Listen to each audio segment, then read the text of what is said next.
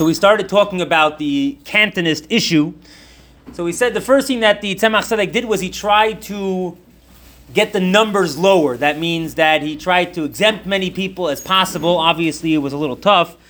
Now, in addition, the Yidden also started bribing local officials to sign papers that, oh, this community already filled out their quota.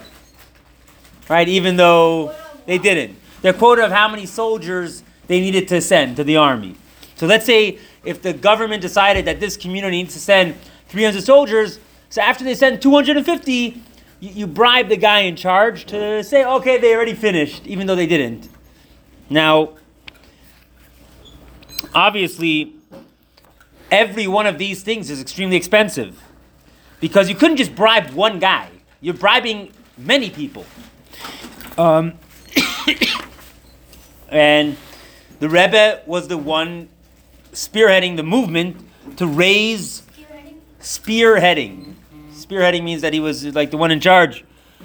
And to raise the tremendous amount of money needed for this specific purpose. But even with this lesser number of Jews being sent to the army, at the end of the day, you're not saving all of them. Most of the people are going to get drafted. And even one Jewish boy getting drafted is too many. So many individual communities, they went into a little bit of a legal way out of it, meaning that this wasn't illegal what they were going to do, was that under certain circumstances, if you had, let's say, a community that happened to be very rich, it would, if you pay 500 ruble, that exempts one person from going to the army. Yeah, that's it, one person. So that means if you have a rich community and you pay 1,000 ruble, okay, that's 2 people you saved. 10,000 rubles, 20 people. But how much money could you raise? Yeah, that's a fortune. Who's paying for this? At the end of the day, more people are being drafted than being saved. It was huge amounts. And the question is, okay, so we have to work on the people that in order to save them. Now, we also have to work on those that once they're drafted, what do we do about them? How could we save them? There's going to be tremendous pressure for them to convert. We want to save them from that. Now, as we're going to see shortly, they were not forgotten and they were not neglected. The Tzemach Tzedek arranged for different people. He made it their shluchus to be in constant touch with as many of these Jewish soldiers as possible. Keeping up a friendship with them even after they got out of the army. Now, understandably, the draft brought tremendous pain and suffering to who knows how many families. When a son goes off to the army, he says, okay, I'll see you in 25 years. Do you think they're ever going to see their son again? They don't know. Who knows what's going on? And even if he survives physically, will he be a frum yid? Will he come back and say, oh, sorry, I became a Christian in the army? However, a year or so after the draft began, the army commanders informed the Tsar that these young men were not assimilating. They were not mixing with the Goyim the way they hoped. Because when they show up at 18, they already learned in yeshiva for the past 12 years. They know too much to be influenced. Some of them are coming when they're married already, so they have a wife and kids that they bring with them. Now, another problem is that a lot of these boys, since they know they're going to be drafted, what do? They disappear before their draft, before they turn 18. They run away from home. So even though tens of thousands of young men are officially drafted, the number of Jewish soldiers that are serving is actually much lower than that. So the Tsar then made a harsher gezerah. The Jewish boys would now be forced to join the army, even if that means taking them from their family by the age of 8, 9, or 10. It doesn't matter. And they would take them from the Jewish homes and put them in Goyish homes.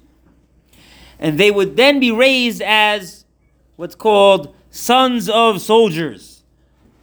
In Russian, this word is called a cantonist. Yeah, cantonist. Right? So this is where the word cantonist comes from. It's the Russian word which means sons of soldiers.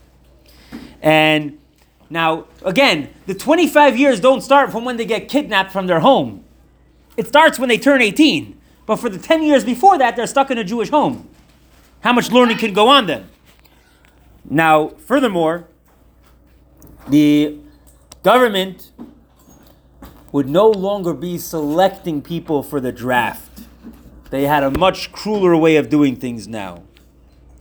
The way it's going to work is every community, it's up to the Jewish community to provide this amount of people. If one of them runs away, guess what? Choose someone else instead of him. So now you had a big problem. According to halacha, are you allowed to run away? No. Because if you run away, it means someone else is going to have to take your place. Is that fair? Right? That's like, there are three things, right, that you have to give your life for. Shvichas damim was one of them. You don't think this is a form of shvichas damim? You have a choice. Run away or get sent to the army. Right? Run away or get sent to the army. If you run away, the other guy's getting sent to the army. Now, until they made this change, if you run away, okay, fine. So you ran away. Big deal. But if you know they're going to pick someone, they're going to have to pick someone instead of you, that's not fair. So, now this new decree, however bad it was until then, this new Gezerah was way worse and created way bigger problems for the Jewish community and for the Jewish people as a whole. How are the community leaders supposed to choose which boys get sent to the army? Don't you think it will look funny if I'm a community leader, you think I'm going to want my son to end up in the army? I'm going to arrange things that it's not him that's chosen, right? If the Rabbanim are in charge, you don't think the Rabbanim are going to try to arrange that their son's not going to be?